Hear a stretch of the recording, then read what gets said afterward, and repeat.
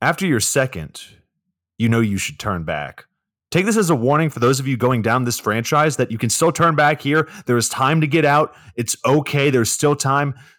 Don't keep going. Trust me. Anyways, welcome to the Mess Up at Midnight podcast, the show that's just trying to resolve their trauma by playing beer pong and reading fan fiction. I'm your host, Max Steele, and as always, I'm joined by the man who, if he were a One Direction member, he would be Liam Payne. It's Michael Flaherty, everybody. Listeners, I'm trapped in this. You aren't. You can stop. You can. I can't. Well, heed my warning. I'm currently being trapped by Max Steele in this franchise. There's no escaping.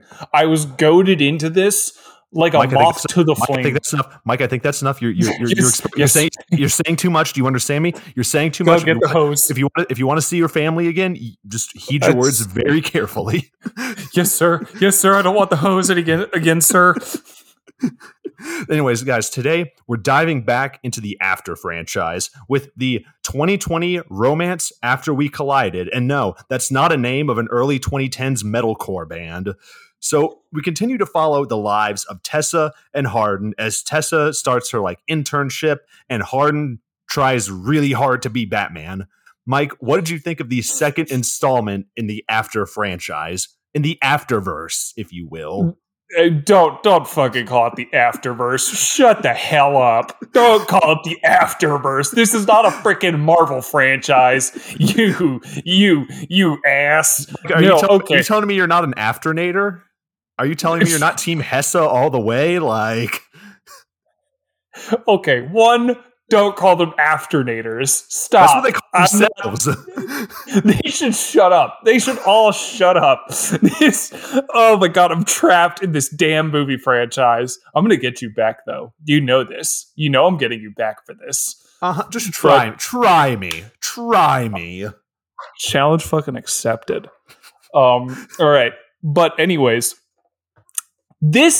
so in the first episode, there was a lot of what I like to call Maury moments, i.e. a lot of shouting, a lot of how could yous, a lot of I love yous, followed by the how could yous, and a lot of screaming and yelling at each other.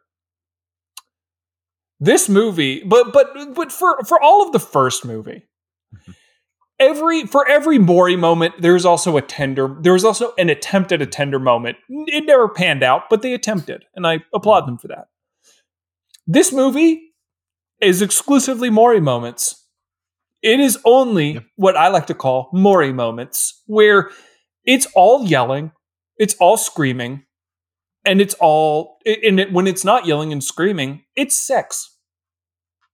That's it. That's all this movie is. It's a half-assed storyline, and with all of the characters you know and hate from the original movie, with a few blank pieces of driftwood that were tossed in Cole Sprouse or Dylan Sprouse, which one of the Sprouses. One of the Sprouse twins makes an appearance in this movie for some reason that's never really quite explained and never brought up again. But this one, After We Collide, is a whole lot steamier, that's for sure. And I really think part of that comes down to the writer of the book, Anna Todd, actually writing the script for this movie.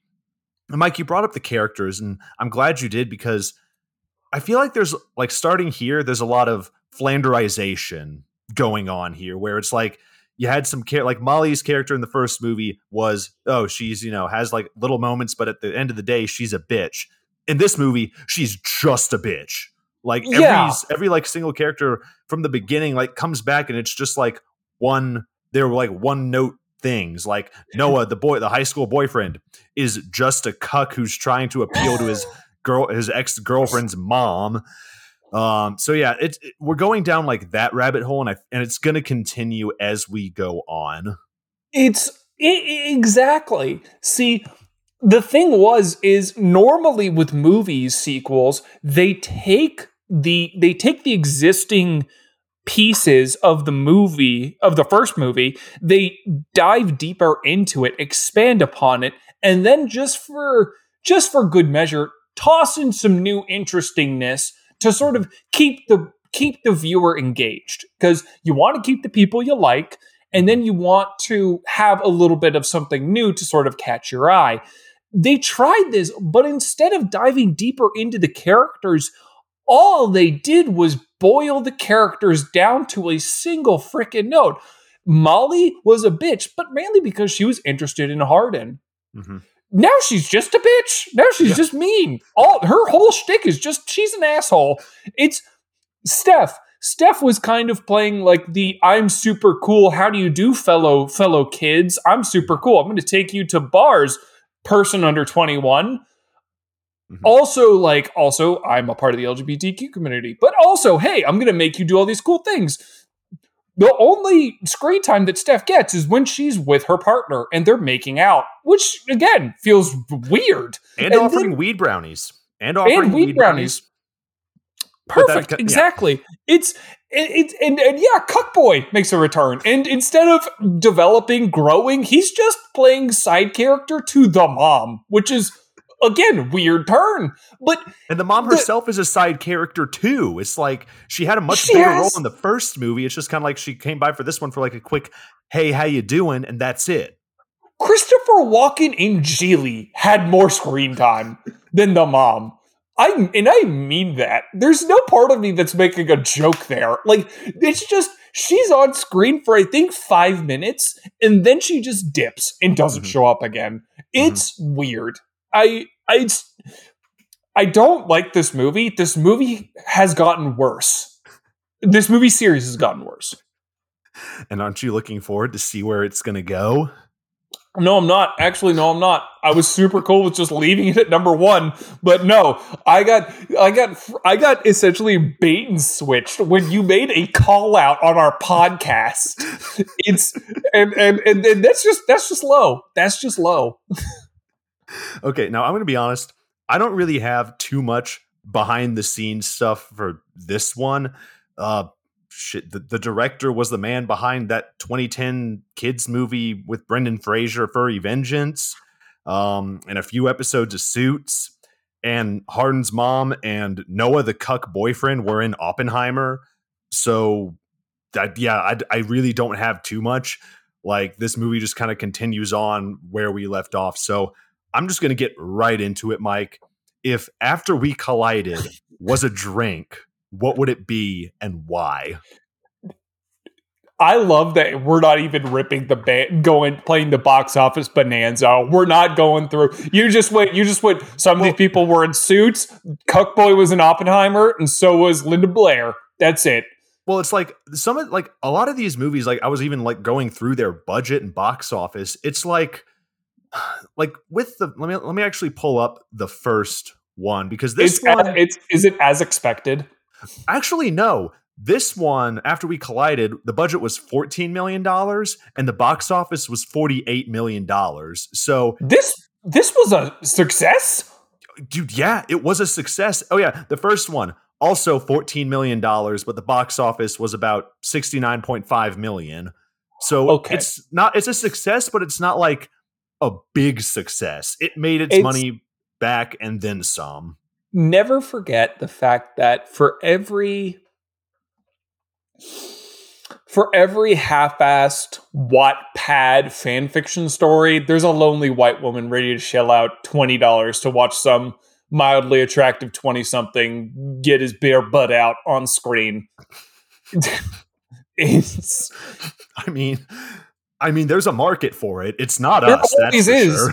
There always is. You know what? You know what? Two guys who listen to heavy metal and like horror movies want? Just dude ass and crappy romance. That's what we want at the end of the day. It's just, we got a soft and squishy inside. Yeah. So, anyways, Mike, if After We Collided was a drink, what would it be and why? Okay, all right. I can't stretch this out any longer. Okay, the movie sucks, so the drink is not going to be interesting or fun because the movie isn't interesting or fun. The movie has a lot of what the fuck moments, but they don't sort of turn into anything grandiose that make me like jaw to the floor or anything like that. they have moments that are crazy that you're like, what the hell? But they're never, I don't think they're ever pulled out and just hammered to their full potential. Or if they are, all they devolve into is, as I've now coined, a Maury moment. Mm-hmm. And it's nothing more. So to give this movie a base feels like almost a disservice, because this movie doesn't have a base anymore. It doesn't have a base in beauty, romance, the colliding of two souls. No. Now it's just the Tessa and Hardin show, starring side characters. So why the hell should you give this a base? This doesn't have a base. Its base is Tessa, which I called vodka, and it has Hardin, who I called English tea. That's it. So grab 2 ounces, pour it in. Oh, that's right. We have one of the Sprouse twins. They're the new cool hotness. Are they interesting? No. Is the Sprouse twin fun when he's on screen? Not really. Mm-mm. Is his whole shtick being boring accountant type analytical? Yes. Do they give him anything past that? No. All right, fine. Screw it. He doesn't deserve an actual alcohol. Give him 3 dashes of Angostura bitters. Screw it. He doesn't deserve anything more because he doesn't offer anything more. Now, for the grand piece that I feel like ties this movie. This isn't a base, but this is the big draw for this movie, I feel like. The Maury moments. God, there are a lot of them. They're either fighting or they're fucking. There is quite literally no in between. No in between. So grab a hot sauce that is spicy to you. Not burn your tongue off. Not burn your tongue off. It's gotta be enough to where you visibly go, oh, there's a little bit of heat there. All right, okay, cool. There's some heat.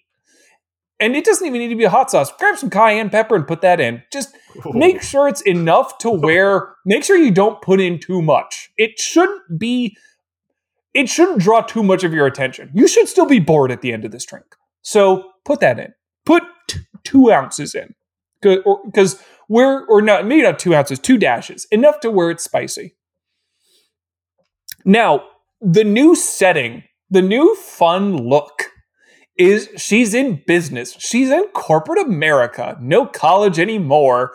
So grab some soda water that's cucumber flavored. For every bog standard LaCroix that's in every corporate office fridge. So top off the rest of your drink with some cucumber soda. And that's my drink.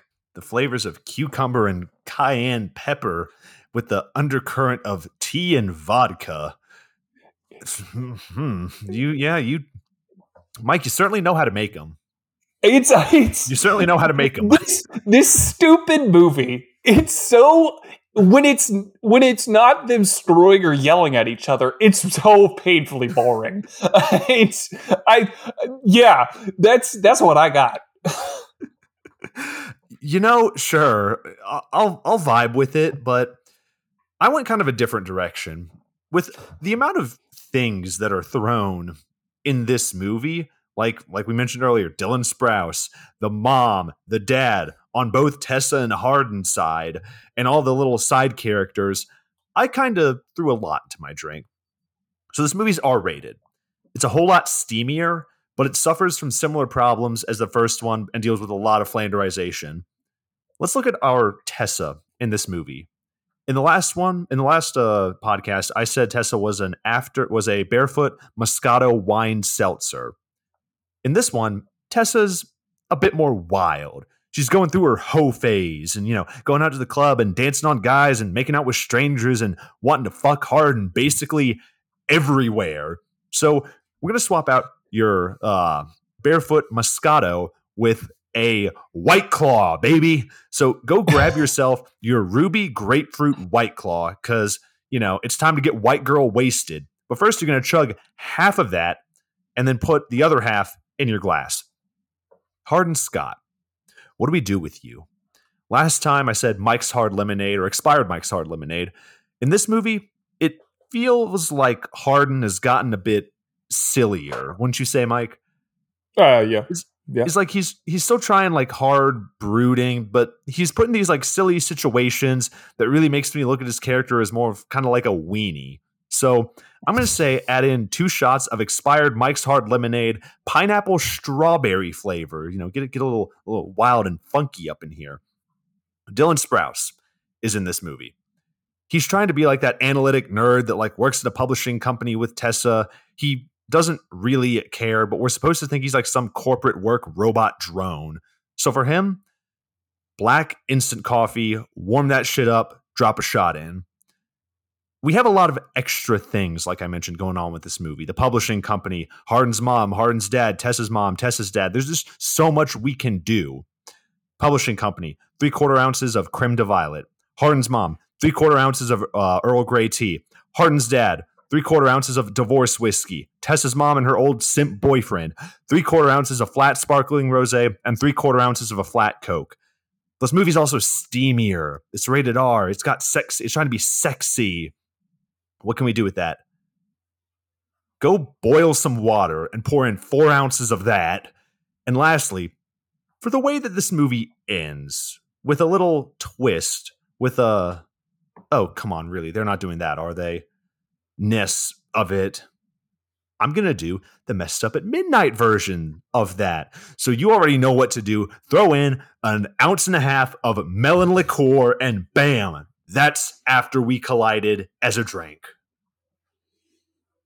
I'm going to need to just buy like a handle. I don't even know if they have handles of Midori or melon liqueur, but I'm gonna have to just frickin' get it at this point with the amount of goddamn melon liqueur cocktail. I hate that that's a goddamn staple. I really do. I wish we had something more interesting that was a staple, but we just have frickin' melon liqueur. But all right, yeah, it makes me so excited that like if we were to go down like the liquor celebrity rabbit hole thing, instead of doing like a whiskey or a tequila, it's just the two of us with melons. It's who needs Terramana tequila or Kendall Jenner's tequila or what is it, Jay-Z's Douce. We just have we're coming for Midori, but you've got a freaking fried rice paella sort of kitchen sink cocktail, man. I don't know what to tell you. You just threw everything at the damn drink. Dude, I mean, what else could I really do?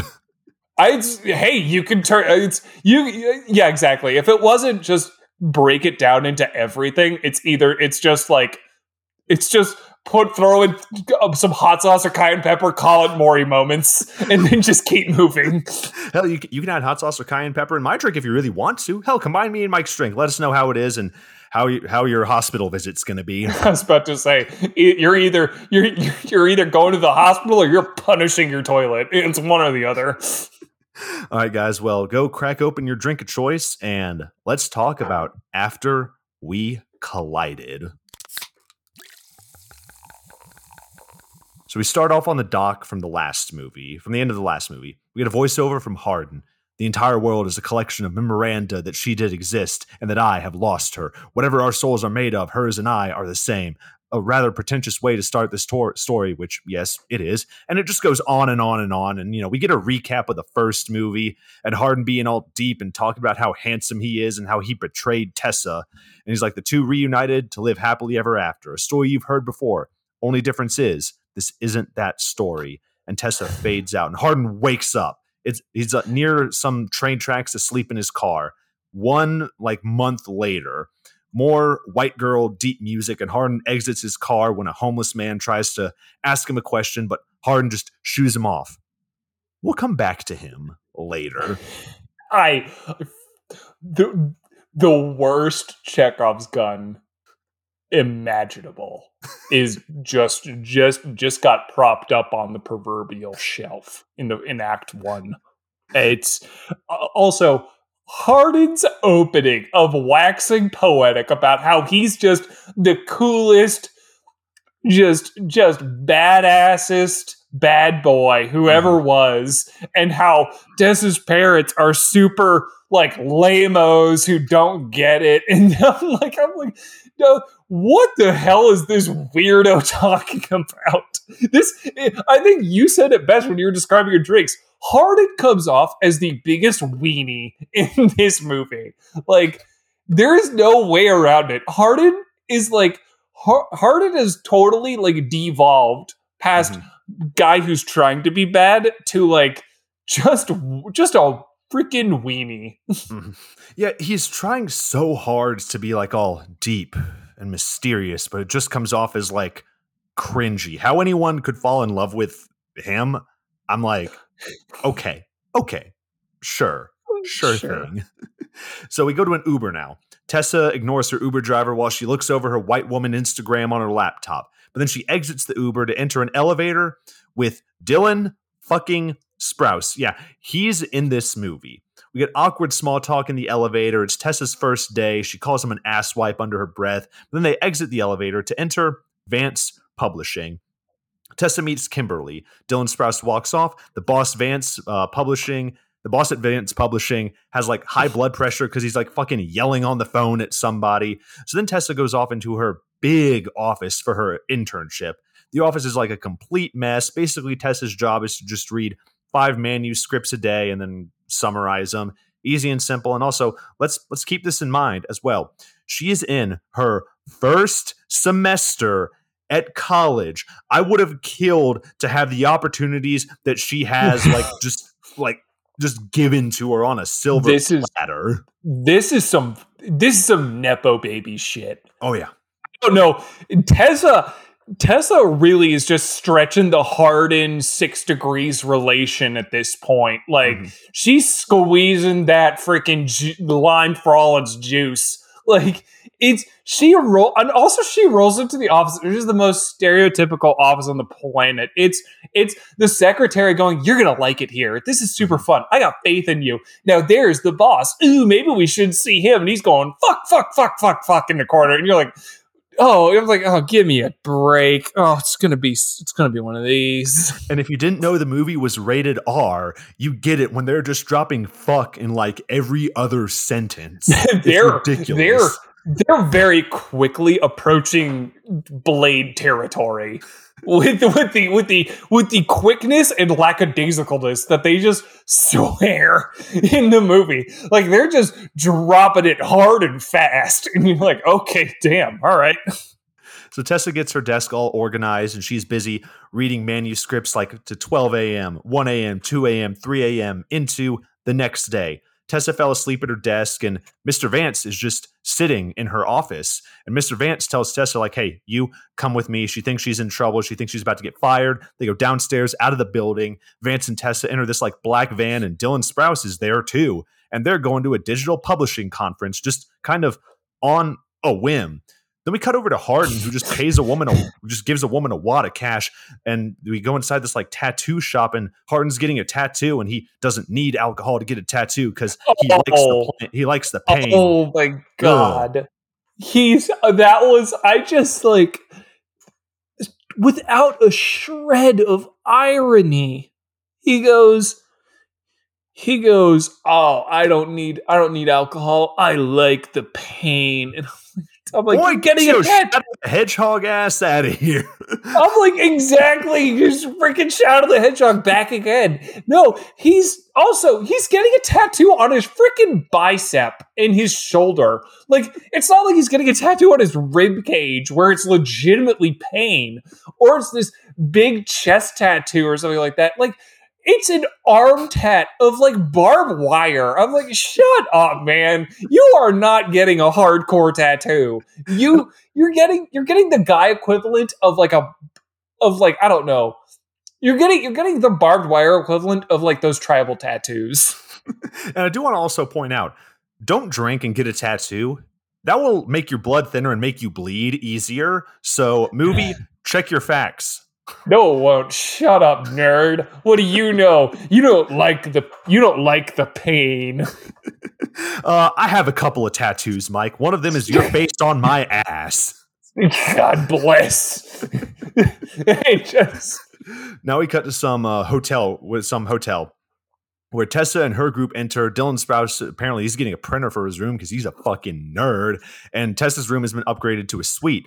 And Kimberly, one of the people she was talking to, is going to take Tessa shopping so she can wear something for tonight. We go to her hotel room, and Tessa and Kimberly, they gossip, which get used to that in this franchise. Kimberly is in a relationship with Vance, whose wife died. They're also taking care of Vance's son. Also, they forgot to buy Tessa underwear, so she'll just be going commando in a dress tonight. So, and I'm like, word. Damn. I hear like, that's, again, weird conversations to be having with not only your coworkers, but like higher up coworkers. Like the person you sort of inadvertently report to sort of deals. You're like, oh, okay. I don't know if someone was like, if I was at a work conference in like New York or something, and my boss turned to me and went, "You pack your boxers for the night out that we're having," I'd have been like, "Hey, do me a favor, bud, and back the hell up." Your boss just turned to you and he's like, "So, man, you manscaping tonight?" I'd be like, "Thanks, boss. Yeah, exactly. You know what? I got the freaking Lawn Care 5000 going on." Yeah, and Kimberly just dropped some subtle hints about Hardin. So we go to Hardin's place now. He's got a new tattoo that looks really dumb. And he also gets a text from Steph telling him, like, "Hey, let's hang out tonight." We go back to the hotel. Tessa makes a grand entrance in like this golden fucking dress. Dylan Sprouse is just like, "Wow, you clean up really nicely." We go to a nightclub now with dancing men on stage. Mike, it reminds me of that one club in Thailand that we went to. And like, hell yeah. Tessa, just a bunch of sweaty dudes. Dude, sweaty on dudes stage. just gyrating to the beat of some EDM. And I just like, you and I are both like, this is the night out that we were looking for. Bro, last night was a movie and it was after we collided. Oh my God. So at this nightclub, Tessa and Dylan, they sit on the couch looking just so uncomfortable. We get some more awkward small talk. Dylan Sprouse is just being a huge fucking nerd. But Tessa's like, "Look, why are we here? Something, dude with hedge fund, considering investing in advanced publishing." Tessa's like, "You know what? I'm not going to drink tonight, except when the investor comes by with like a fucking fishbowl giant glass of Sex on the Beach." And they just all three of them chug the glass, don't even finish it. Then they do round two when Dylan Sprouse tries to talk numbers. He's like, "We're going to get fucked up tonight." Freaking, he is like,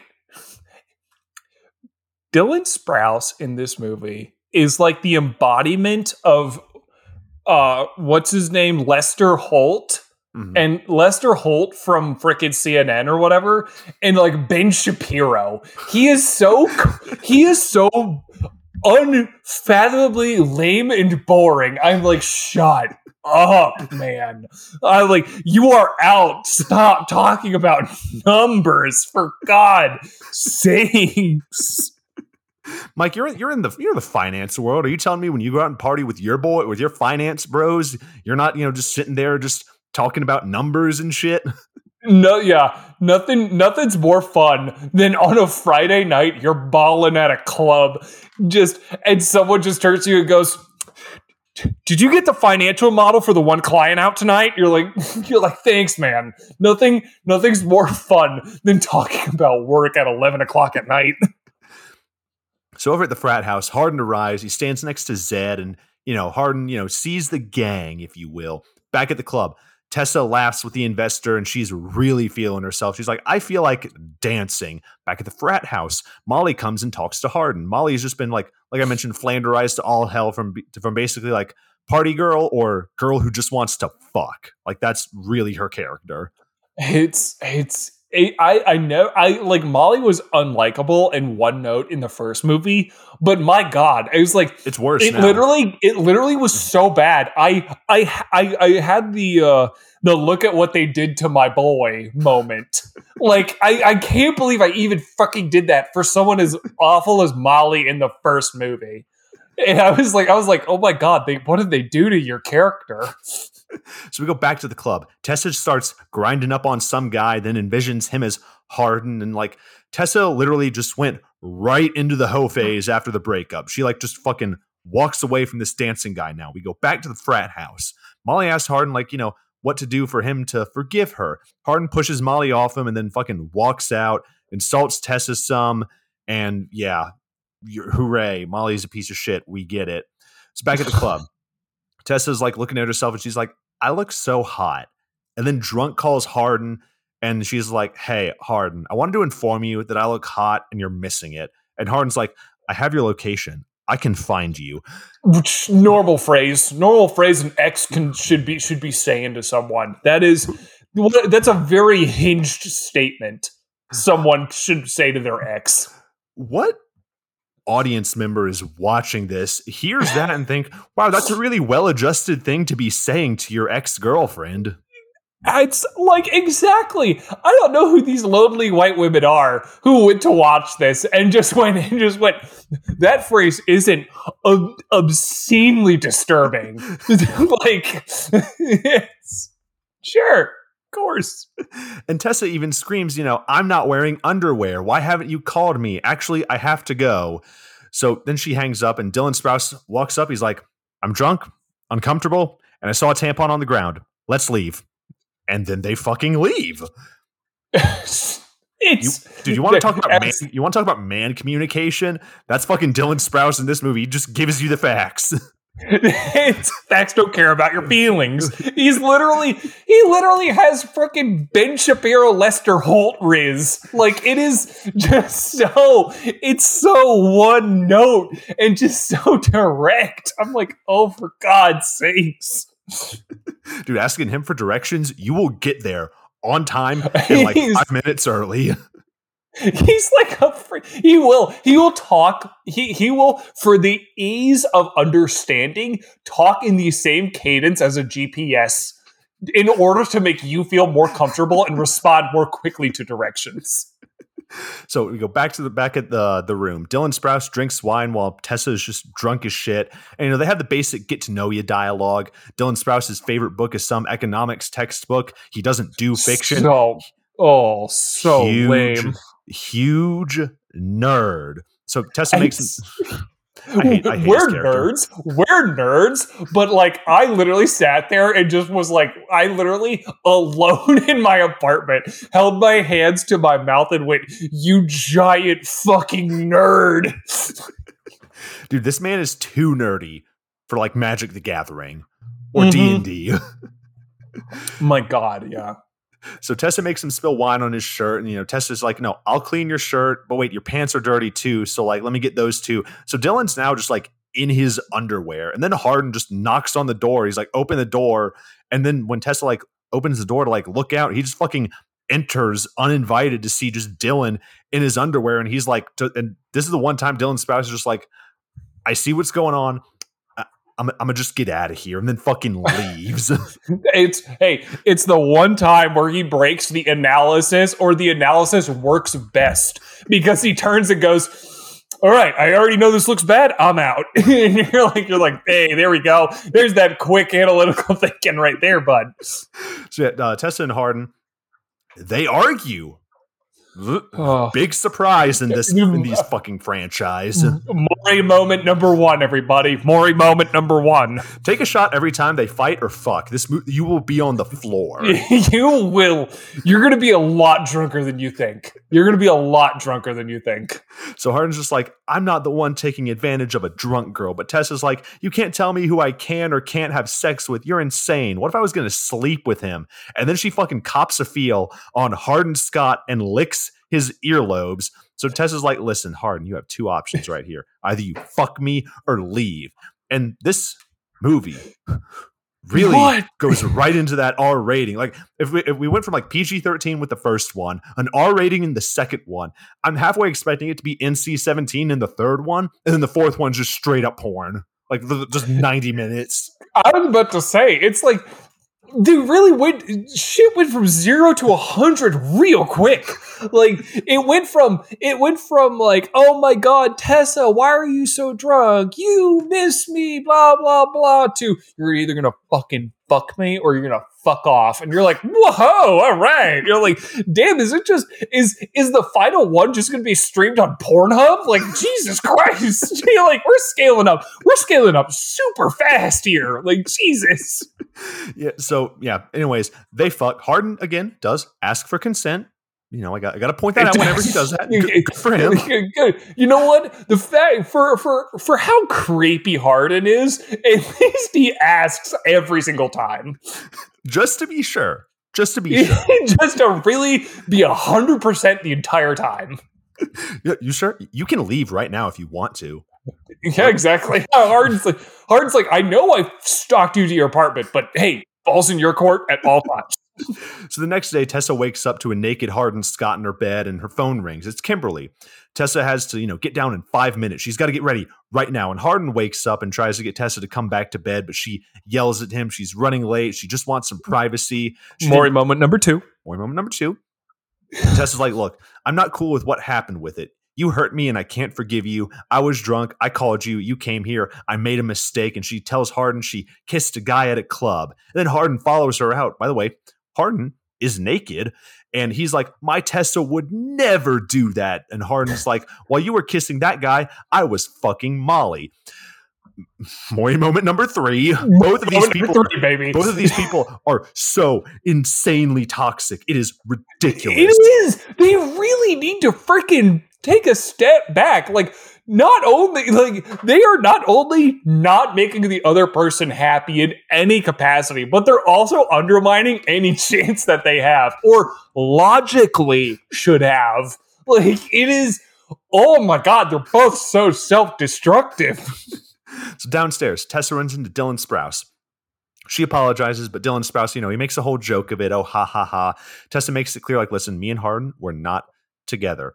And we get some more exposition. Apparently, Dylan knows Harden because Harden worked at Vance last year. And the other two, Vance Publishing and Kimberly, come down, and they're insanely hungover. They got the investor, they got the money. So, hell yeah. Cut to Landon. You remember him? The one guy that nobody had a problem with, that was just trying to make it through college unscathed. Yeah, he's back in this movie, and he runs into Harden waiting outside of the Chancellor's house looking for some advice. So Harden's like, look, I know I fucked up. I found out she kissed some other guy, and I said I fucked Molly, but I didn't. I said it to get back to her. And Landon's just like, dude, you're digging your own fucking grave. Shouts out to Landon. Landon's like, you are an idiot and you are unhinged and you are digging your own grave. Bro, I want you to know that. Landon is just the audience in this movie, just like, dude, what the fuck are you doing? Like, exactly. Landon is Tessa is supposed to be the audience or a conduit for the audience, but no, it is Landon. It's 100% Landon. So yeah, Harden's like, you know what? Fuck this. I'm going to London. And Landon's like, do you really love her? And Harden's like, I really do. I just wish I didn't fuck this whole thing up. Go back to Vance Publishing. Tessa gets a text from Landon telling her about what happened, and she then looks at pictures of her and Harden. So then Dylan Sprouse comes by to say, oh, happy holidays and happy birthday. And he gives her a cost analysis breakdown of her weekly Uber expenses versus buying a car. It's like a finance bro thing where he found a used Corolla where she would only have to pay $150 a month, and the company was going to pay for her auto insurance and everything. And I just want to know, where the fuck did Dylan Sprouse find a deal like that? I really want to know. He gave her the deal of a lifetime. Like, if someone gave me that freaking cost analysis breakdown for any large scale purchase, I would actually hug them. I'd be like, my God. I mean, I think you do more things than that. Exactly. In the bathroom. No, it's like, it's just insane. Like, he's hooking her. He's essentially doing everything except shelling over the money. Mm-hmm. Like, hooking her up with a car, which is a crazy good, solid move. Mm-hmm. Yeah. So anyway, Tessa, to thank him, she fucking kisses him and he's just like, oh, okay. And then he fucking leaves. So in her new car, Tessa drives Landon around and Landon's like looking at horoscopes and shit. And Tessa apparently shares a birthday with Joseph Stalin, who was born on December 18th. So this is proof that all this shit you're seeing that is happening is literally in her first semester of freshman year of college. Jesus Wait. Christ. You're damn, you weren't kidding. This actually is happening in her first freaking semester. My God, she has had the semester of a lifetime. And just you wait. She will have the year of a fucking lifetime. Just you wait, Mr. Flaherty. Just you wait. Oh no. Oh my God. I would honestly transfer schools after this point because I'd be so exhausted. I'd be so exhausted from the drama and everything. I'd be like, I need to move schools. I need somewhere where everyone is boring as hell. So Landon tells Tessa that like Hardin, he's in London and Tessa blocked Hardin. So okay, cool. Everything's good. Tessa can now move on. Except she enters the apartment that she shares with Hardin, which where the fuck is that professor that he was supposed to be watching? Is that professor just like dead? We don't know. They said he was going to Europe. In reality, he went to Guadalajara and got like beheaded or some shit like that. and now they're just like, whoopsie, I guess he's on a sabbatical. And you're like, okay, all right, sure he is.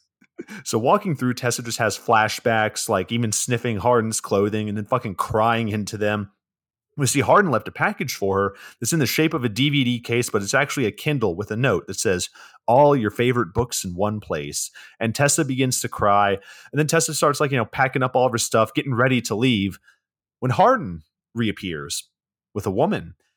Tessa hides. Then she comes out to see Hardin and his mother. And the mom is like, oh my God, Tessa, hey, you're so pretty. We are going to be best friends. Look at you. It's so nice to meet you. And then mom walks away. And then Tessa looks at Hardin like, the fuck? You were supposed to be in London. Why didn't you tell her that we broke up? And Hardin was like, well, she was so excited when I told her about you that, I just couldn't bring myself to tell her that we broke up. I couldn't tell her about the bet. I don't expect you to pretend we're still together. And then Tessa's like, you know what? Sure. I'll play along. What? Which is what? Girl, why? What? I know both of us have been through breakups before. If you were in that situation, you'd just be like, damn, that sucks. Gotta go. Yeah, I'd have been like, damn, too bad you're an absolute piece of shit. So I'm out, actually speaking. Like, you mean nothing to me, so go away. So Hardin's mom asked Tessa, like, oh, please stay another night, because it's Tessa's birthday. And she's like, I don't know when I'm going to be back over in America. So Tessa agrees to stay a night, to spend it with this stranger instead of her actual family, which, her family's so shitty. Maybe that's the right call. I don't know. Her mom fucking blows chunks. So, I mean, and she's got like Noah the Cuck just running around hanging out with the mom. So I mean, yeah, exactly. You know what? Glad it's either an emotionally manipulative lunatic and his mom, or like an emotionally manipulative mother who's a lunatic and the weird son, or the weird boyfriend. So later, the mom shows like Tessa some baby pictures of Hardin. Tessa tells mom about the internship, and the mom was like, wait a second, Christian Vance? Hardin and I stayed with Christian Vance for a few years before me and Ken, the chancellor, broke up. Then the mom goes to sleep, and Hardin and Tessa go into their room. Hardin says, look, I'll sleep on the floor, but Tessa's like, you can sleep in the bed with me if you want. I'd like to think that we aren't total Neanderthals. I thought she didn't like him. What the fuck? What do you want? What do you want? What do you want, Tessa? Tessa, girl, you need to stop, collaborate, and listen. And you also need to just take stock of what the hell just came out of your stupid mouth.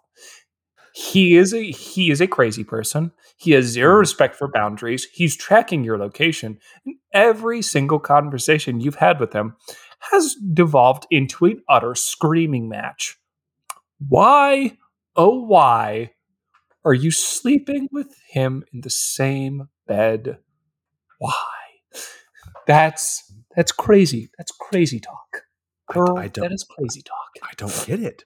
So, anyways, they're in bed. Tessa says, "You know what? I'll leave early in the morning to head out of town." And then Hardin thanks her, like, "Thank you for staying the night." They look into each other's eyes, and what you think's going to happen exactly happens. Hardin fucking finger blasts her, and they make out like they're eating a hot bowl of soup. Some real self control that they got. So, They are Neanderthals. They said we're not yes. total Neanderthals. They are total Neanderthals. Oh yeah, and they're supposed to be like English majors and like super smart and all that. Like we theorize that they were at Emory for fuck's sake, but clearly looking at this, we're like, okay, cool guys, very, very nice, very No, fucking nice. it's we thought they were sophisticated like lit majors when we realized they were just half-assed like communication majors who read books. So the next day, Tessa goes to leave, says goodbye to Hardin's mom, but then the mom's like, "Oh, thank you for making Hardin happy." And yeah, it's all about what that mouth do. So travel montage. Tessa drives back to her mom's house to the sound of church camp music. And outside the mom's house, she runs into Noah. The simp has fucking returned, and she gives him a hug, and Noah holds on for like a little bit too long, and Tessa acts like she literally just didn't give another dude that Gluck Gluck 3000 at college, and he's just fucking simping the whole time. Anyways, he really just sticks around, which is so weird. That's so utterly painfully weird. He's like, it's okay. You know what? Your mom knows I'm a catch. Ha ha ha ha ha. And I'm like, Noah, what the hell, man? Do you need to touch grass and go get on Tinder? Get on Tinder, bud. You need something. Dude, it's so weird because it's like seeing people like Noah. Like there are people actually like this, like in real life, you're like, which blows my mind. There is some person who needs severe help who is exactly like Noah. So, anyways, awkward conversation out of the way. Except Noah asks, "What about that thing with your dad?" And Tessa's like, excuse me. Then her mom calls Noah, and Tessa takes the phone. Also, we cut back and forth between Tessa's mom and Tessa, and in Tessa's mom's office, she has a picture of her with her daughter's high school boyfriend, which is like fucking 73 shades of weird, just, having a picture with your daughter's boyfriend just hanging up in your office. So it's so weird. Like it's you think that it's going to be because the mom and Tessa made amends, that the mom is going to cool off and like the mom's going to serve more as a rock now as they've like repaired the relationship. And nope, the mom just mentally blocks off the idea of moving forward. And she's like, no, Noah's great. You guys will get back together. Like, what the hell? Because it seemed like in the last movie, Tessa and mom made amends, but then like in this movie, the mom's back to fucking yelling at her daughter like she's smoking crack or something. She's back. She is back on her bullshit, man. Like it's just she's rolls in just going like, oh yeah, of course I keep Noah around. We talk, we hang out. I'm like, what the hell? Like, no. Talking about the child cuck that's just weirdly hovering in the driveway. Like, all right, great. He's a real catch. So the long and the short of this is that Tessa's dad wants to see her, but the mom kicked him out. And mom and Tessa fight. Mom just fucking goes in on her daughter. She's just like, that boy isn't good for you. He's just like your father. So Tessa was like, all right, well, this was fucking utterly pointless. So gets back in her car and drives off, all while like Noah is like, oh geez, I blew it, Carol. So he says it like that too. He literally does. He's like, oh rats, I blew it. You're like, oh shut up, Noah. You didn't have a chance. Noah's acting like he's acting like that one homeschooled kid that you knew that like never left his hometown. That's pretty much his character. He's like that homeschool kid who never left your hometown, but you also found out through the grapevine that he was a fervent subscriber to r/nice guys. Oof. Like It's just I calmly greeted her when she got back from college. Why isn't she back with me? You're like, all right, Noah, that's weird. So Tessa drives back to the apartment. She gives Hardin a big hug, and we see Hardin asleep, and we have Hardin having some like Batman style flashbacks where his mom is getting attacked, but then he wakes up and Tessa calms him. Then the next day, Tessa and Hardin's mom talk about the flashbacks, the assault. He hasn't told anyone that it's happened, just Tessa. And, Hardin's mom cries about her son having like Batman's vision. And Hardin's mom quickly, then moves past that. She's like, oh, well, why does your mom hate him? And Tessa's just like Tessa literally just didn't like lie to her face like a fucking few weeks ago. And Tessa tells Hardin mom about like what happened and the lie and everything. And she's just like, well, he is sorry. And then Hardin finally fucking wakes up. So convenient. So convenient. He just wakes up as she's like, well, he is sorry. And he wakes up and he's like, what are you gabbing about? And they're like, girl stuff. And then it just cuts. Oh my God. I'm like, yeah, why is there so many dumb coincidences? This movie's dumb. This franchise is dumb. Yeah, and we're watching it for some reason, so we're dumb. Yes. So, well, Mike, you're dumb for agreeing to do this podcast with me. Yeah, that is now true. You got to watch this. Now I gotta watch this. So Tessa loves Hardin's mom, but Hardin gives Tessa another gift. It's a card that has Tessa's perfect day written on it. And Hardin will allow her a day to do whatever she wants. And they're like, okay, well, what is that? Go ice skating. Then she takes like all badass Hardin ice skating, who just fucking falls on his ass. Like, where the fuck did that mysterious badass go when you're moving like fucking Bambi on ice? Like, why don't you just fall and bust your head on this ice and then this movie can fucking be over with? I just like the idea. Is like,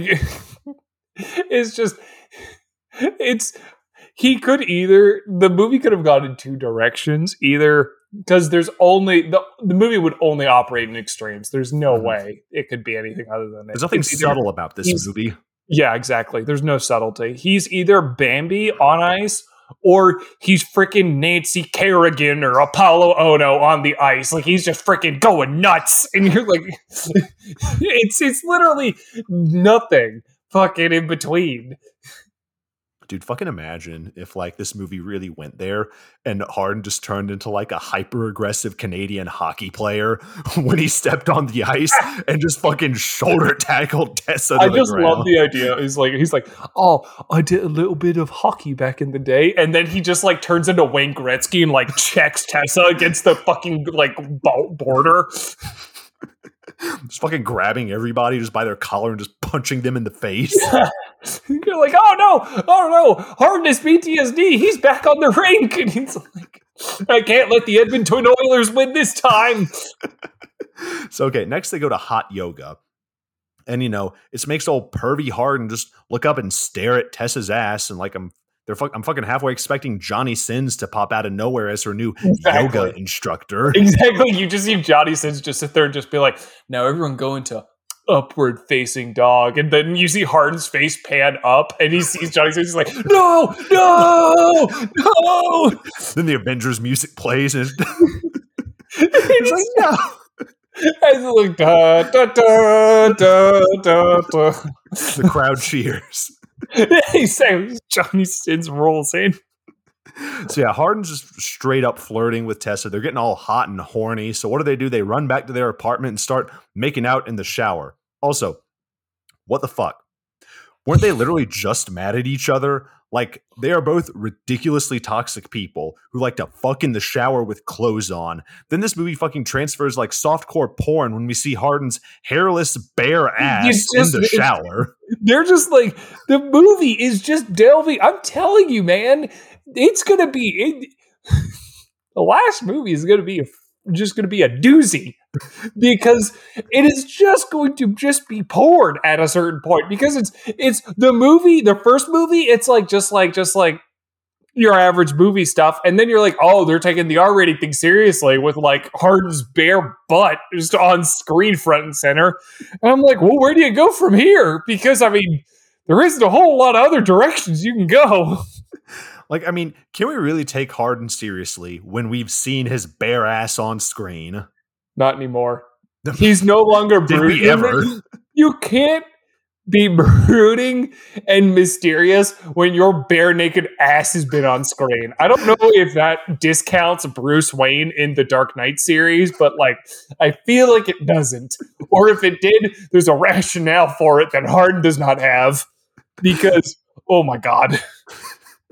So then Tessa's phone starts ringing. It's Kimberly. There's an issue apparently.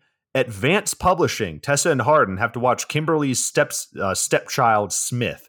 And Tessa's boss is like, this kid fucking looks like Sheldon Cooper got sent to homeschool in Montana that just wants to exist and like look at his fucking model trains. But then Harden fucking teaches him like these kids about like tattoos and some new 4-letter words. And this kid just starts like cussing up a storm like he's in a COD lobby while Tessa goes off to get them some food. He's got the squeaker voice for a COD lobby too. he's the age for a COD lobby. So at the end of the day, Harden talks to Kimberly, who's like, Tessa really brings out the best in you. And they say goodbye to this mini Sheldon Cooper head ass. And in her office, Harden brings Tessa one more Christmas gift, even though, Christmas is next week. It's a cheap looking necklace that makes her all emotional because she didn't get him anything. And Harden's like, look, you can just give me another chance for Christmas. And then they fuck in the office because of course they fucking do. Yeah, because boundaries don't exist and just sanity is an afterthought in this movie. And this is we're going too deep into this from a movie perspective, but like they're going real deep though, Mike. Yeah, that they are, bud. That they are. It is just the movie's so obviously pandering to the audience. Like they're like you just want to watch them bone, but like also not completely take their clothes off 100%. You're like you're like, all right, whatever movie. This movie has like a little bit, like enough of a plot for it not to be considered porn. Literally, but I mean, just enough. I mean, the way they keep it together in the movie is it's got the lighting and cinematography is so low budget, it gives porn energy at certain moments. It's just so flat. Like this whole like movie from like a cinematography and a lighting perspective, it's just so like not an interesting image or anything. Yeah. Okay, so after they're done fucking in front of a window too, mind you, like just wanted to point that out. Amazing. Lovely. We go back to the apartment with Harden's mom. She gets a phone call. It's the Chancellor with his wife Karen. Now, Mike, is there anything different about them? Well, listeners, if you listened to the previous episode, you would know that there's a glaring issue regarding Landon and his mother. Well, the main issue being that Landon is black and his mother is as white as the snow in like, I don't know, pick your northern city. They realized their mistake. So hats off to them because Karen is no longer a pasty ass white woman.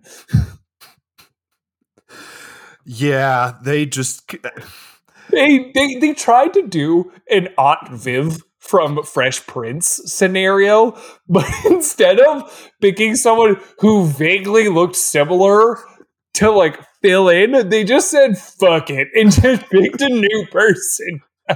I'm like, look, I get it. You got like in a franchise, sometimes you have to recast people.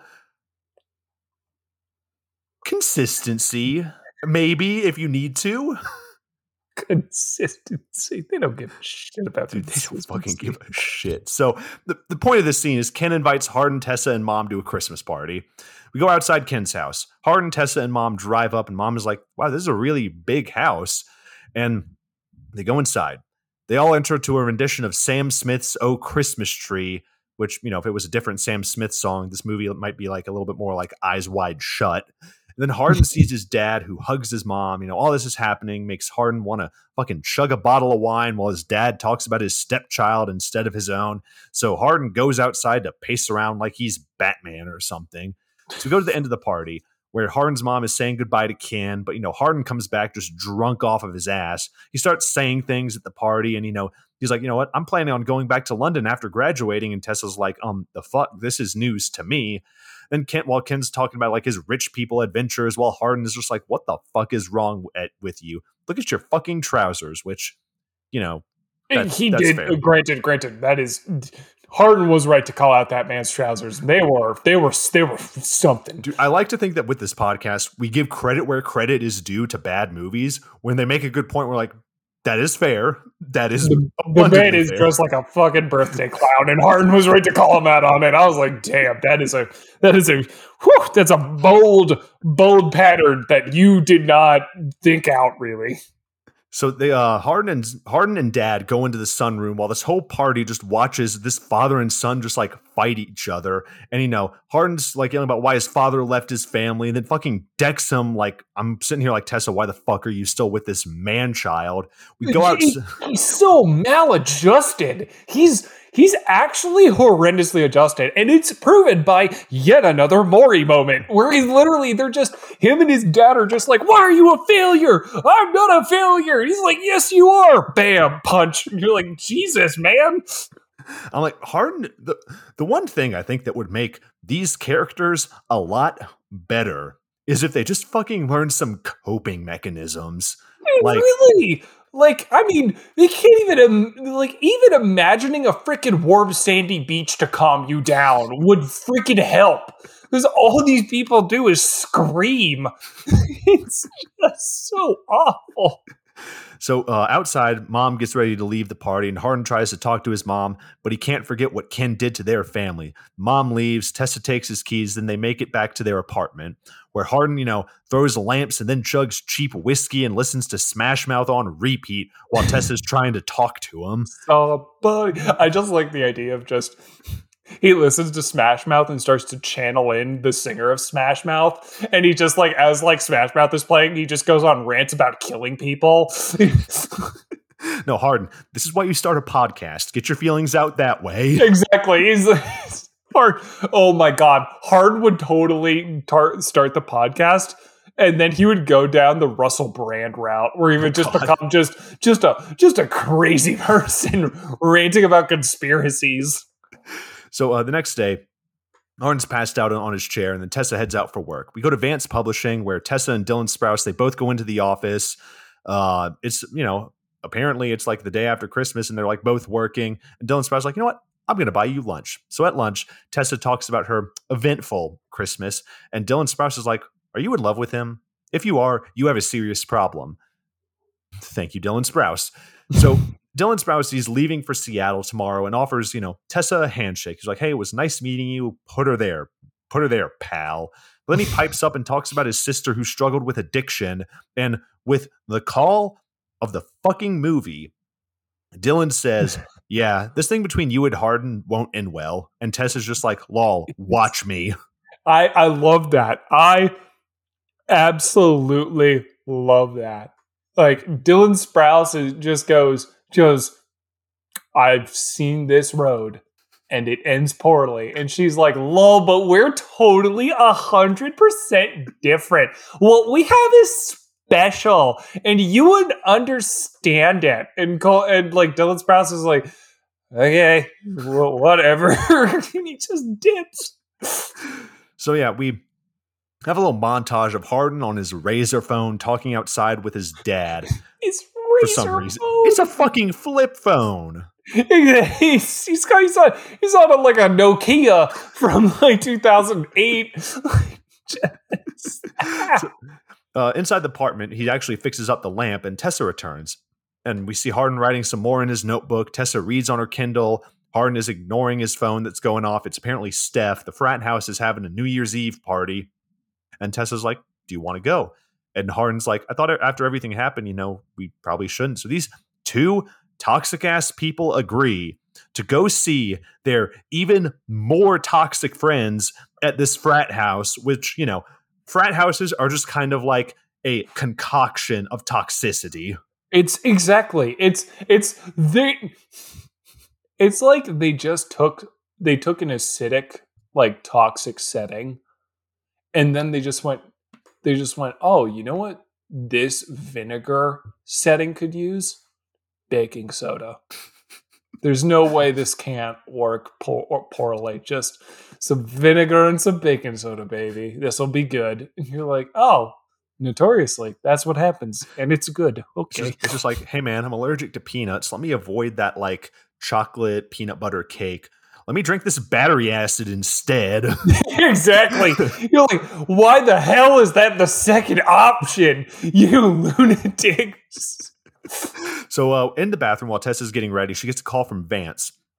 One of the manuscripts she chose got sold, and Vance is like, listen, we got this position opening up. It's basically like her dream job offered from a company who will be paying for her future tuition if she agrees to go to Seattle. And, she's like, oh, Hard can come if he wants to, too. And she gives the, let me think about it. Take the fucking job. That's crazy. That's crazy. She is in her first semester, and you have a company that's willing to fly you out to Seattle with your freaking hookup, and then not only that, but pay for the rest of your college. Like, you are on crack cocaine if you are not taking that goddamn deal. Unless the company is Marlboro cigarettes, you're actually on drugs. So they end up going to the frat house. And inside, Steph hugs Tessa. They want to play beer pong. And then Hardin offers to watch while Tessa plays on Zed's team. Remember him? Remember Zed? Yeah. He's back. He's back. Doing Zed things, but Jace isn't. Back by popular demand. You asked for it. We gave it to you. Zed returns for 5 minutes. So Tessa's just taking shots and playing beer pong so poorly. Like, she's just a fucking liability as a beer pong partner. She really needs to rethink her approach this upcoming beer pong season. Absolutely. How's she gonna make league team? All right, that's what I'm asking. She went like 1 for 9 in her last beer pong game. Like, there's nothing that she can do. She's gonna look terrible on ESPN4 or whatever ESPN channel this goes on. So Hardin, meanwhile, is go over to talk to some chick named Jamie, and he's like, "Hey, can we talk upstairs?" And we're like, "Spicy, what's going on here?" Tessa is, she's dancing, playing beer pong, beginning to feel herself, more dancing, and then Molly arrives. Not the drug, the person. Damn it. Would have been a lot nicer if the drug. I'm gonna say it. I wish the drug arrived. I wish some jackass showed up and just went, "Who wants Molly?" And then you'd be like, "Yeah." We've had like weed and some alcohol thrown in there. Why don't we just throw in like MDMA and cocaine? Like, why? Absolutely. Why not? Absolutely. It's just like, I just like the idea of Tessa just starts taking it. She goes full Wolf of Wall Street and she only takes uppers and liquor now instead of anything else. Nah, in the next movie, they're going to be taking Quaaludes. Oh my God. You just see her just like flop out of a Countach, just drooling. She's so high on Quaaludes. So Tessa goes wandering through this party and then finds Hardin walking down from upstairs, and he's just like, "Hey, let's get out of here." Then Molly stops, then, acting all like an evil supervillain. She's like, "You're so lame. You never really fit in anyways." And Tessa, as she's leaving, she goes back to the party, and Hardin then follows. Then Molly kicks Zed and some chick off of her chair. I'm like, it's not even your fucking frat house. So then Hardin and Tessa sit around in a circle with all their old friends, and Tessa's like, "Let's play a game of truth or dare." And I'm just like, okay, guys, please stop it. So this turns into Tessa and Molly just fucking arguing back and forth. Maury moment number 1 of this scene. Number 1. Well, I mean, if we went moment for moment, like each time someone says truth or dare, which is like 4 or 5 times in this scene, that's its own individual Maury moment. It is true. That is true. The entirety of which they're in the frat house after beer pong is a Maury moment. It's just a continuous Maury moment. It's Tessa saying, like, "Molly, is it true that you're a whore?" The tensions rise. We get more questions. And she gets asked by Molly for being a bitch. A cat fight breaks out. And it's here where I was like, damn, Tessa really did do a 180 after getting fucked your first semester of college. Really does make you wild. It's exactly. It's all of the Christian Bible camps really were telling the truth when they said the moment you lose your virginity, you're just going to become an absolute unhinged lunatic and just charge at people for no reason at all. So Harden Harden ends up picking up Tessa and takes her upstairs as Tessa's just screaming, "Happy New Year, bitch!" Just fucking flipping everybody at the party off. Which, again, if you were in college, that would be a legendary moment. I was about to say that is kind of raw. just like having Tessa just flip everyone off and she's getting carried upstairs, being like, "Happy New Year, bitch!" Like, if you were sitting there watching that whole thing go down, you would just text your buddies and just be like, "Y'all are not gonna believe what the hell just went down." So upstairs, Tessa and Harden are laughing. Then they fuck because, of course, they do. This movie just ran through all its attempted development in the first movie, and they're just like, "Fuck it, it's porn now." So climax is at midnight. Not our podcast after dark. So we sound like Puritans at this point. They're just going like, "I should climax," and it's dumb. So climax is at midnight. I didn't even realize that when I wrote that down. I was like, damn. The show where me and Mike review porn. Stay tuned for Sponge Knob Square Nuts. So post-coitus, Tessa uses the bathroom and Harden reads a message on her phone. It's from Dylan Sprouse being like, "Oh, Happy New Year. Vance told me you're coming to Seattle. That's awesome." And Harden's like, "The fuck?" and leaves. Downstairs. For some fucking reason. Harden runs into Jamie, who says, "Thank you for doing that. Let's keep it between us. I never kiss and tell." Tessa hears this, flips out, then leaves the frat house with Harden chasing her.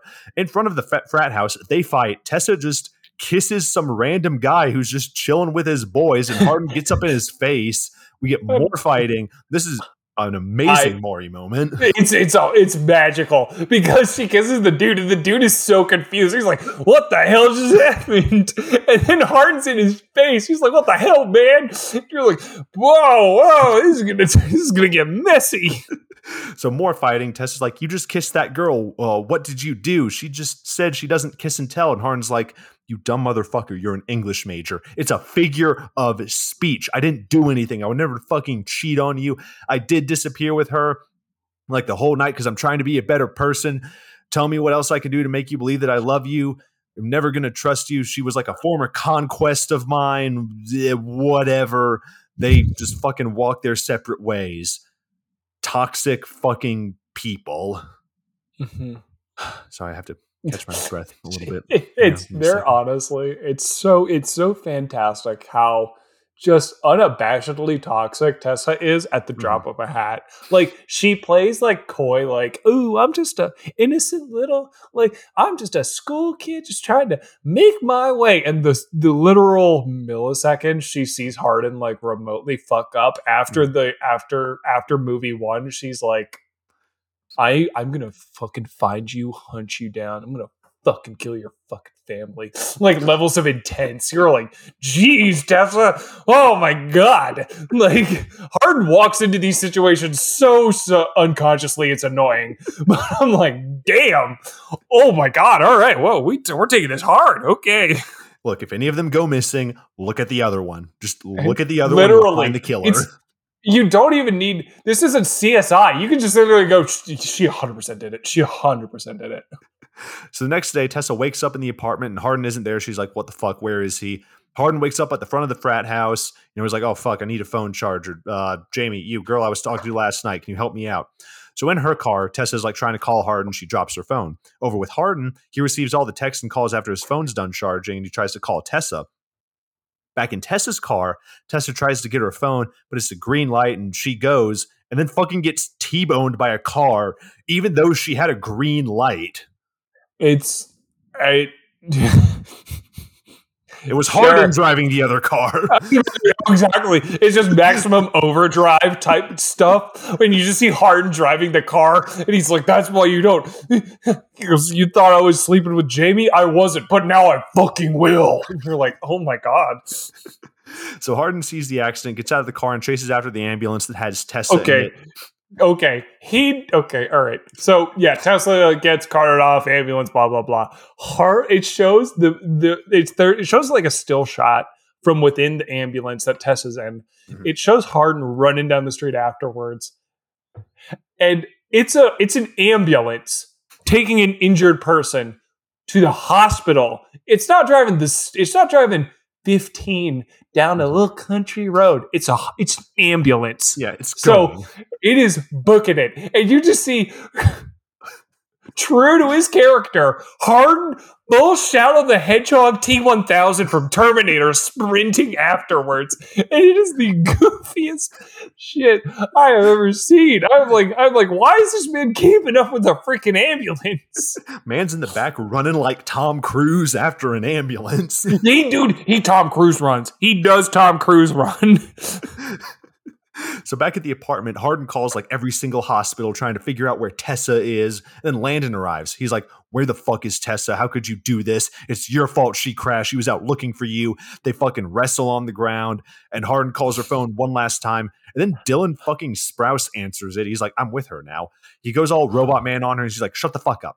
If you really love Tessa, you would let her go. She will never find happiness with you. And then hangs up. And my surgeon wife says that it's biologically impossible for. I would just be like, dude. I'd be like, what the fuck just happened? you're like, did I? You're like, it's like talking to an Excel spreadsheet. You're like, what the hell?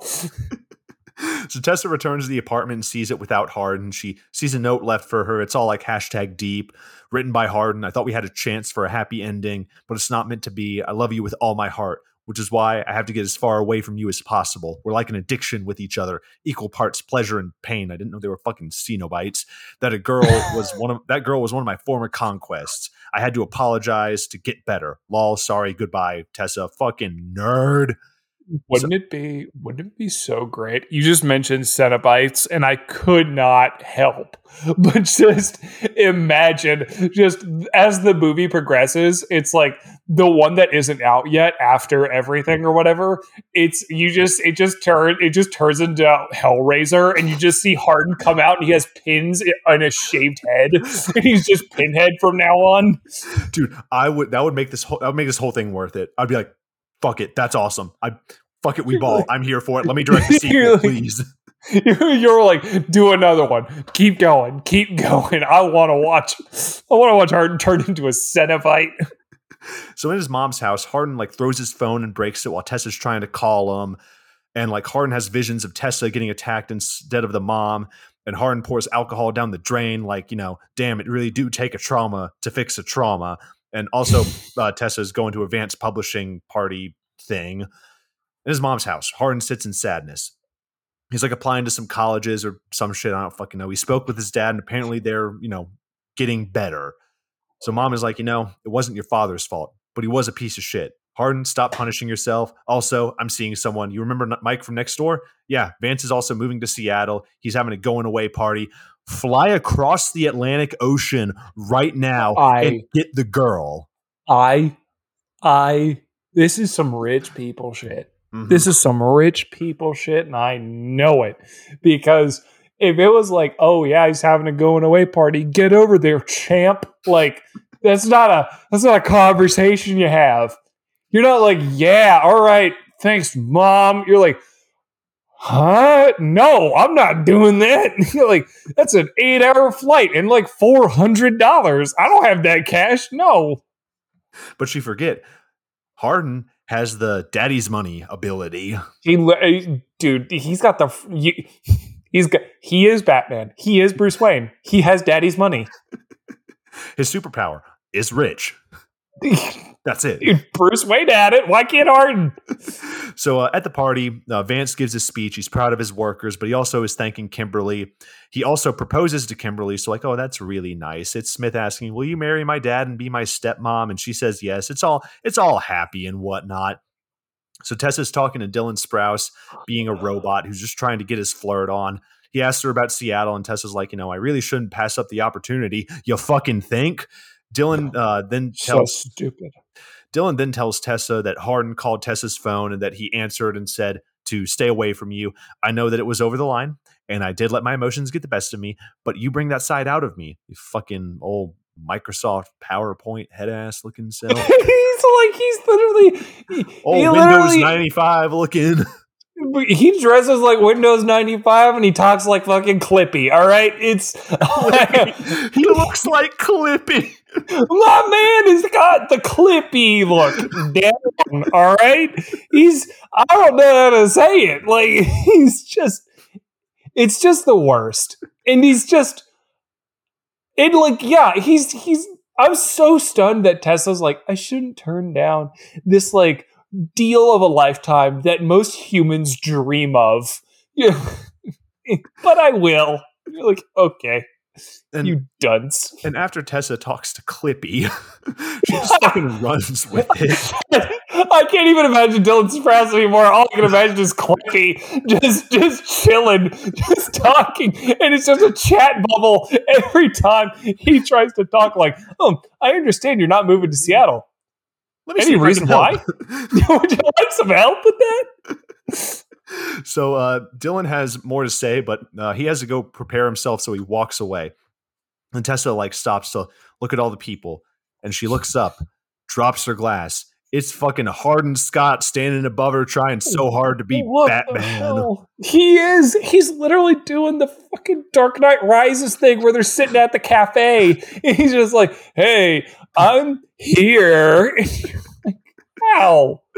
So Tessa tries to run out of the party. Harden gives chase, and getting directions from Vance along the way. So outside, Tessa and Harden, they see each other, and Tessa starts to walk away from Harden, gets in her Uber, pauses, and then holds the door for him. She wants Harden to go with her. Hopefully they split the bill because, Uber is getting pretty fucking expensive. It is. They get in the car. The Uber driver from the beginning of this movie returns, and also Dylan Sprouse missed his opportunity, and he was just like left waiting in front of the house. Maybe old Clippy and Noah can hang out and talk about what it feels like to be a cuck. This movie, the after movie series, for every movie that they have to have one guy play the cuck, just in some capacity. It doesn't matter how badly they get cucked is totally up to the movie, but like it's got to happen. They got to fit their cuck quota. So Tessa and Harden, they just smile and nod in the back seat, and Harden's like, "Yeah, like I said, this is a story you've heard before. Tessa's in mine." Yada, yada, yada. Harden gets a tattoo and outside encounters the homeless man from the beginning with a ridiculously looking fake beard, which this movie leaves us with this. The homeless man is actually Tessa's dad. What the fuck? Fuck this franchise. Why am I here? I'm in pain. Please help. This is a call for help. And there's also a post-credit scene with Dylan Sprouse trying to act like a human. But the main thing I'm talking about is it's the fucking dad. That's the bombshell that they drop. It's the movie, it's like a worse version of what Mac and Me did. Where Mac and Me wrapped up its story and went, "We'll be back." This movie didn't wrap up its story and went, if you want to know the end, we'll be back. And you're like, oh, wonderful movie. Thank you so much. Yet this movie feels like, I feel like this would be like maybe work better if it was like a TV show. Like, absolutely. Like a 30-minute, like a mini series. Yeah, like a 30, like something easy, like divided up into 30, 30-minute segments. You have like cliffhangers. I think it would like keep you engaged because this definitely feels like, series season finale type shit that they're doing here to the end to come back for the second one. But no, they didn't even. These movies just kind of end like the last one. Oh, Tessa read a paper and then the movie fucking ends. This movie, oh, it's her dad and the movie fucking ends. Yeah, it's the movie purposefully ends on bombshells and doesn't resolve its own story, so that it's not like you want to continue. It's that you're forced, if you have any just iota of interest in knowing how the story ends, you are forced to watch the following movie, and you're just trapped in that fucking cycle. Mm-hmm. Yeah, that's it. That's the end of fucking After We Collided. The after train just continuing on like I don't know. What's a sad train? Like Thomas the Tank Engine with depression? I don't fucking know. I don't know. I was going to say the little engine that couldn't, but I mean. Engine that couldn't. the little engine that just wants things to end. I just like it's like the last coal ran steam engine, like it's still running, and it's like, kill me, please, please. I can't ferry people anymore. Please, I want to die. Yeah, but yeah, that ends it with. Let me see if I can get this one right. After we collided. Thank you so much for tuning into this episode of the Messed Up at Midnight podcast. Tune in next week when we talk about its sequel, After We Fell, which it's a better title, I think, than After We Collided. Yeah.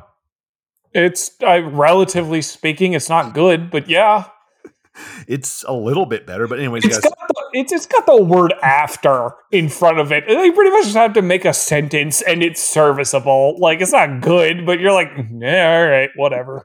And one of the ones is going to be called After the Bars, and it's just like a story of like them trying to figure out what to do to like get home. We're like, are we going to like, go get some food? Do we want to like, get a Waffle House? My God.